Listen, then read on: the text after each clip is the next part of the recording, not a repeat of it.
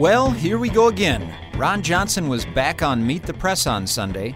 It's round two between Wisconsin's senior U.S. Senator and Meet the Press host Chuck Todd. The last time NBC's political director interviewed Senator Johnson back in October about President Trump and Ukraine, it produced a lot of fireworks. It was a battle. It was confrontational, and Ron Johnson sort of made a name for himself as one of Trump's biggest defenders now. When I heard Johnson was going to be on the show again, I thought, oh boy, what's going to happen now? The rematch of the century! But he was more Wisconsin nice this time. He found his Wisconsin pants.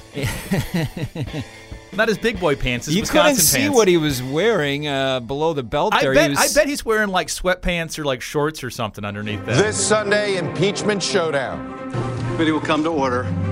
Hearings begin with new revelations tying President Trump closer to events in Ukraine. My guest this morning, two senators who traveled together to Ukraine while military aid was withheld. Democrat Chris Murphy of Connecticut and Republican Ron Johnson of Wisconsin. I know you're in your home there in Oshkosh. So, Senator, welcome back to Meet the Press.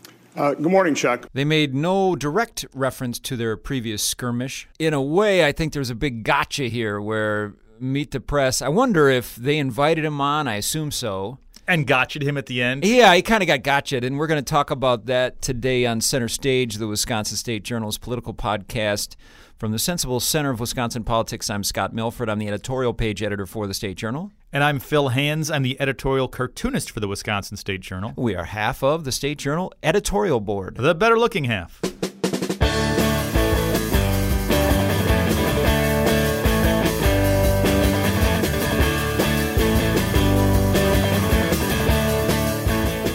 Just at the outset here, let's credit Chuck Todd. He knows how to say Oshkosh, or he was coached to say it. That's right. He said it correctly. Yeah, Oshkosh. And I think he said Wisconsin right, too. Did he? Yeah, Wisconsin. Didn't say West Wisconsin. Let me just start with your reaction to what the president tweeted about Ambassador Yovanovitch on Friday. Good morning, Chuck. Well, I thought it was kind of interesting when President Trump was leaving the White House, going to Atlanta, and people were talking about his behavior. He said, my behavior is caused by you. The constant torment, the investigation. So, listen, I would prefer he not provide that type of tweet. But, my concern, and let me start out with something else here, Chuck, because I don't want to argue every point. I don't want to argue every point that you make, because that would be not the point of television. What he starts off here, which is a giant eye roller for me, he is apparently agreeing with Trump that Trump's bad behavior is all because of you people in the media who keep harassing him and questioning him all the time. It's like a 5-year-old who blames his tantrums on somebody else. On his nanny. Or his sister. It's my sister's fault. It just typifies how much Trump has corrupted the Republican Party, where Trump's always the victim now. Oh, yeah. And then you have people like Ron Johnson, who is a pull yourself up by your bootstraps kind of Republican. Take personal responsibility. And it's like, first question, pretty simple question, what'd you think about Trump tweeting while this witness was talking, this diplomat? And he goes right to, it's not Trump's fault. The reason why Trump's acting out is because he's being bullied by the Democrats. Yeah, he's this victim. It just drives me nuts. The victimization of the Republican Party by Trump. They love to pretend like everybody else is playing the victim card all the time, but Trump is the number one offender of playing the victim card. As Americans, we all share the same goal. We want a safe, prosperous, secure America. We're compassionate. We care about each other. And generally, we solve our political differences at the ballot box, right, not in the streets or through impeachment. And I think that is really, as we talked the other day, that's the divide that is tearing this country apart, and that's what I'm primarily concerned about. I do like that he sort of equates the constitutionally mandated way of removing a president from office with, like, riots and lawlessness in the streets. I also like the reference to, as we talked the other day. I assume that's a reference to their verbal food fight from a month ago. As we talked, air quotes, the other day. Yeah, that wasn't much of a talk. I want to get you to react to something that the ambassador said particularly about what Rudy Giuliani was doing. Take a listen to her testimony. I obviously don't dispute that the president has the right to withdraw an ambassador at any time. for any reason. But what I do wonder is why it was necessary to smear my reputation. It's a fair question for her to ask. Sure it is. And again, I have no problem with the ambassador. She hosted me when I was made one of my trips over there. But, one thing I want to point out is the damage that is being done to our country through this entire impeachment process. It's going to be very difficult for future presidents to have a kind of conversation with the world leader, because now we've set the precedent of leaking transcripts. It's good, the weakening of executive privilege is not good. And by the way, those individuals that leaked this, if their interest was a stronger relationship with Ukraine, they didn't accomplish this. Having this all come out into public has weakened that relationship, has exposed things that didn't need to be exposed. This was sort of the big headline off of this interview. It was Ron Johnson saying that this whistleblower report exposed things that didn't need to be exposed. And he's right, I think, that presidents in the future are going to be very careful about what they say. They may not be as candid when they're talking to leaders from other countries, but that's because Trump's administration is just leaked like a sieve. Yeah, because his staff doesn't trust him to do the right thing, and so they're all looking out for their own hides. The whistleblower never would have exposed anything, I suspect, if Trump hadn't been trying to do something that was wrong, which was specifically naming a political rival, wanting a foreign power to investigate that political rival, Biden and his son, and implying that a trip to the White House and money for the Ukrainian military was at stake.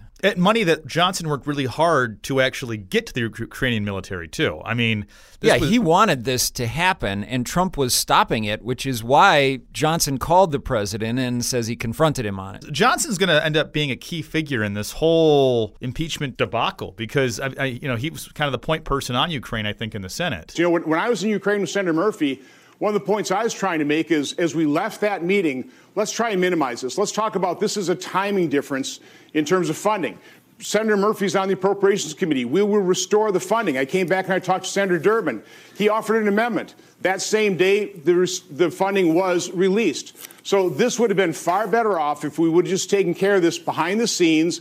We have two branches of government. Okay. Most people wanted to support Ukraine. We were trying to convince President Trump. And so I listened to the Washington Post article lionizing this whistleblower. Listen, if the whistleblower's goal is to improve our relationship with Ukraine, he utterly failed. I think it's good that we're learning what the president was trying to do behind the scenes. From Johnson's perspective, he's saying, would our relationship with Ukraine be better right now if none of this had come out? And he's probably right that, yes, it would be better right now. But that's ignoring why all this came out, which is because of the president's shenanigans. Yeah. I think that this ambassador being removed by the president, what this speaks to, the president's always welcome to remove anybody he wants, but it sounds like the president was getting bad information from Rudy Giuliani and his stooges who were currently sitting in jail cells, that this ambassador was bad news, And what kind of worries me is that these crooks that are buddies with Giuliani, who are sitting in jail cells, they were able to convince the president to get rid of this ambassador. And I don't know what their end game was, what their goal was in all of this. I think that's something that's needs to come out at some point. On the one hand, I feel sorry for Ron Johnson having to try to come up with some reason to defend the president no matter what. Yeah. On the other hand, he cannot seem to say anything negative about the president when obviously he doesn't agree with a lot of what the president is doing. There was a great moment from the impeachment hearings from last week. I don't remember whose testimony it was, but one of the Republicans was saying, why isn't the whistleblower here? He's the person that started all of this. And a Democrat came in and was like, I'm happy to have Donald Trump come sit down and talk to us. He's the one who actually started all of this. Where is the whistleblower? I think Trump's been tweeting that and making that a big deal. But, the whistleblower, as we've said before, everything the whistleblower said has been confirmed by transcripts that the White House itself released. Yeah. Some of these questions that Chuck Todd lays out, he's like, well, isn't that a legitimate question for her to ask? Why did she need to be tarred and feathered by the president rather than just dismissed? And on a couple questions in this interview, there's just sort of a long pause and then Let me talk about something else. Like, yeah, well, okay, sure, but let's go somewhere else. Yeah. With the conversation. That's sort of political spin 101. Like, I'm going to acknowledge that you've said something. I don't have a good answer for it, so I'm going to talk about what I'd like to talk about now. Yeah, but unlike the last time around, he's not talking over Chuck Todd. What are you talking about? And vice versa. There's a couple times in this interview where Johnson's like, "Oh, go ahead." I'll let you ask your question. I am glad that Ron Johnson right away goes back on the show. I mean, my impression is that didn't go all that well for him. Maybe with some of his base and with Trump, maybe his last appearance on there. People might have loved that, Scott. That might be just what people wanted. But if they did love it, then why isn't he doing it again? He's not going after Chuck Todd this time. He's only got like he did. He's from Wisconsin, so he only has so many mean bones in his body. Okay, so it's DNA. It's DNA. He's not from Michigan like me, where you're just born to be a jerk. And let me consider that part of. Go ahead. Let me pick up on what you said there about all this going public, because you actually raised an interesting question about this. Why was the president so insistent that President Zelensky had to be public about announcing an investigation? And I ask that because, one of the foundations of due process in this country is actually not to publicly announce who you're investigating, because you may be investigating somebody who's innocent. And yet the president wanted Ukraine to violate one of our great protections in the rule of law and publicly announce an investigation regardless of whether there's guilt or not. Why did he want to go public? I'm not sure that's the case. I certainly understand that President Trump wanted to find out what was happening in 2016 and how did this false narrative about Russian collusion with his campaign occur. That I know, because that's from my firsthand testimony. What I also know is when I sprung that on President Trump in my August 31st phone call, he completely denied there's any kind of arrangement that Ukraine had to do something before he'd release that funding. And this is what has not been reported from that phone call. At the tail end, it was a pretty long phone call. We talked about a bunch of other things, but at the very end, he wrapped it up by saying, Ron, I got a hurricane I have to deal with, but I hear what you're saying. We're reviewing this. I think you're going to like my decision. So he's already leaning toward providing that funding on August 31st. My guess is that if this never would have been exposed, that funding would have been restored, and our relationship with Ukraine would be far better off than it is today. Because we all know that government works best behind the scenes and not in the public eye, right? That's when the best government stuff gets made. You can argue that with foreign affairs sometimes you want to keep things hush-hush, I suppose. But it's nice that he's so honest about it. Yeah. He is very transparent about his desire for things to remain secret. Yes, that's right.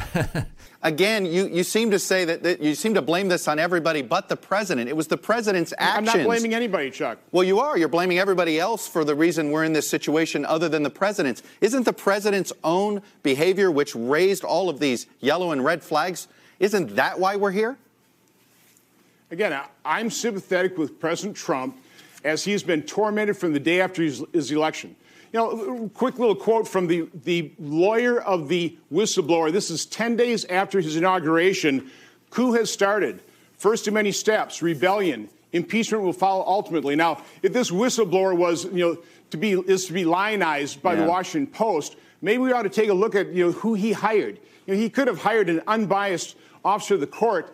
Instead, he hired Mark Zayed, who said coup has started, first of many steps, impeachment will follow ultimately. Now, Senator, again, that's not an unbiased officer of the court. So there's something going on here, Chuck. That's my point. Chuck Todd asks a really good question there, which Ron Johnson doesn't answer. Yeah, he turned it around on Ron Johnson there. Johnson's saying we should keep more of this secret, and then Chuck Todd's basically saying, well, if that's the case, why did the president insist that the beginnings of launching an investigation against someone become public? Start with the public announcement they were doing that. There was never any interest in an investigation, just an announcement of investigation. I don't think there was any interest in getting to the bottom of anything, just announcing that there was going to be investigation into the Bidens. Increasingly in the testimony in the ongoing impeachment hearings here, that's what it appears Trump was after more than anything, was something to talk about against Biden, who at the time was leading in the Democratic primary. He's not really leading anymore, at least not in Iowa. There's evidence that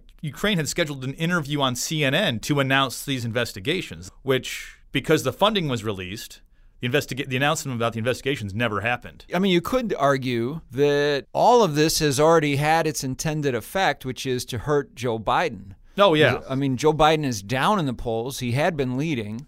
Now, maybe some of that would have happened anyway, and maybe a lot of it's related to how he's doing at the debates. as opposed to him being tied into Ukraine. But certainly his involvement in Ukraine and his son over there making money in Ukraine, there are some Democrats, I think, who would just as soon dispense with all of that.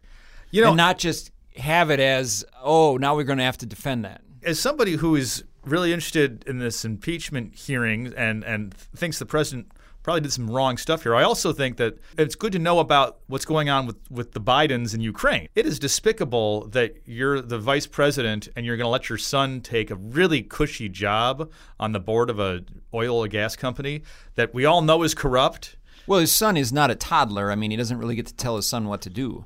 Well, you get to, I mean, if you're vice president, you can say, no, I'm the vice president dealing with this country. You can't take a job on that board. He could have said that. Yes. He could have said that. Didn't. That's what I would say if I was the vice president. I would have said, no, you can't do that. You're pretty hard on your kid, though. I am pretty hard on my kid. Yeah, Ron Johnson doesn't realize it yet, but he has just teed up Chuck Todd's big question. Oh, yeah. Because he's basically saying that this whistleblower has now hired an attorney who, back after Trump was elected, was already talking about impeachment. Not the whistleblower himself, but a lawyer that the whistleblower has now hired. Yeah, and I think it's interesting that there's sort of this Republican line of attack that because some Democrats have been talking about impeachment for forever, the president clearly cannot have committed any crimes. I mean, that's sort of what their argument is now, right? Well, I mean, they've always been after him for impeachment, so whatever he did here didn't actually happen because it's just a witch hunt. But then Chuck Todd kind of turned the tables on that one. He did, yeah. Now, let me ask you this. You're the one that brought up this idea that impeachment was something that the left wanted to do immediately. I'm going to quote from you, sir. November 1st, 2016.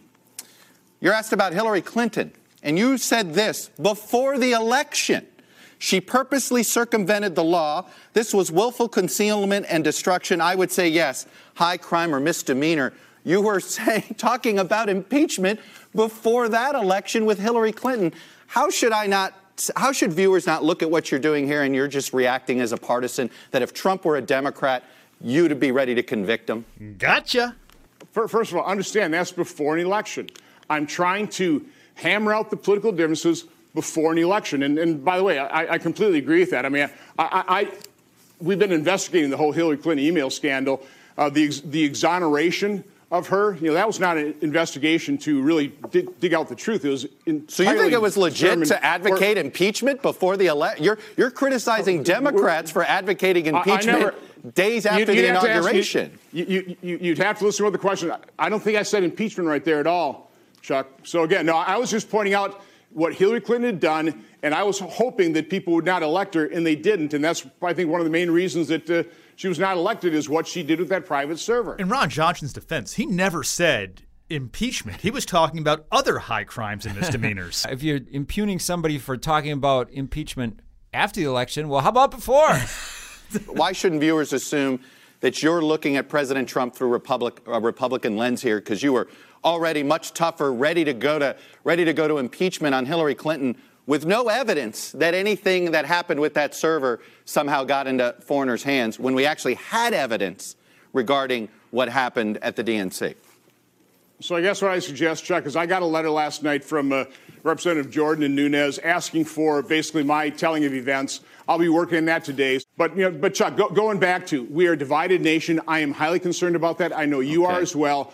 We need to start understanding the other person's perspective, and that's what's not happening right now. He actually makes an incredible point at the end where nobody's bothering to try and understand other people's viewpoints on these issues. This is the way I'd like people to talk on a more regular basis. In this appearance on Meet the Press, this is more the Ron Johnson demeanor that we expect. That we've seen in person. A little more before. Dignified, respectful, but he's still basically just defending the president up and down. I mean, he didn't even grant really an inch on anything that Trump had done that he thought was wrong. I mean, don't we have information about all the Trump kids using their email servers too in this exact same way that Hillary was doing it? I mean, the hypocrisy of saying what Hillary did was impeachable before the election and saying there's no there with Trump, clearly, it's just ridiculous. There certainly are people who used to call for George Bush to be impeached, Barack Obama to be impeached. I mean, it's kind of an endless thing. Ever since Bill Clinton, every president has been called to be impeached. by a certain segment, but that doesn't necessarily mean that this is just a similar situation to that. Everything Trump does is a completely new situation. When Bill Clinton was impeached, he sat down and gave testimony under oath for hours, and that's what he ended up getting impeached on, was lying under oath. When is Trump going to sit down and talk to people under oath about what's going on?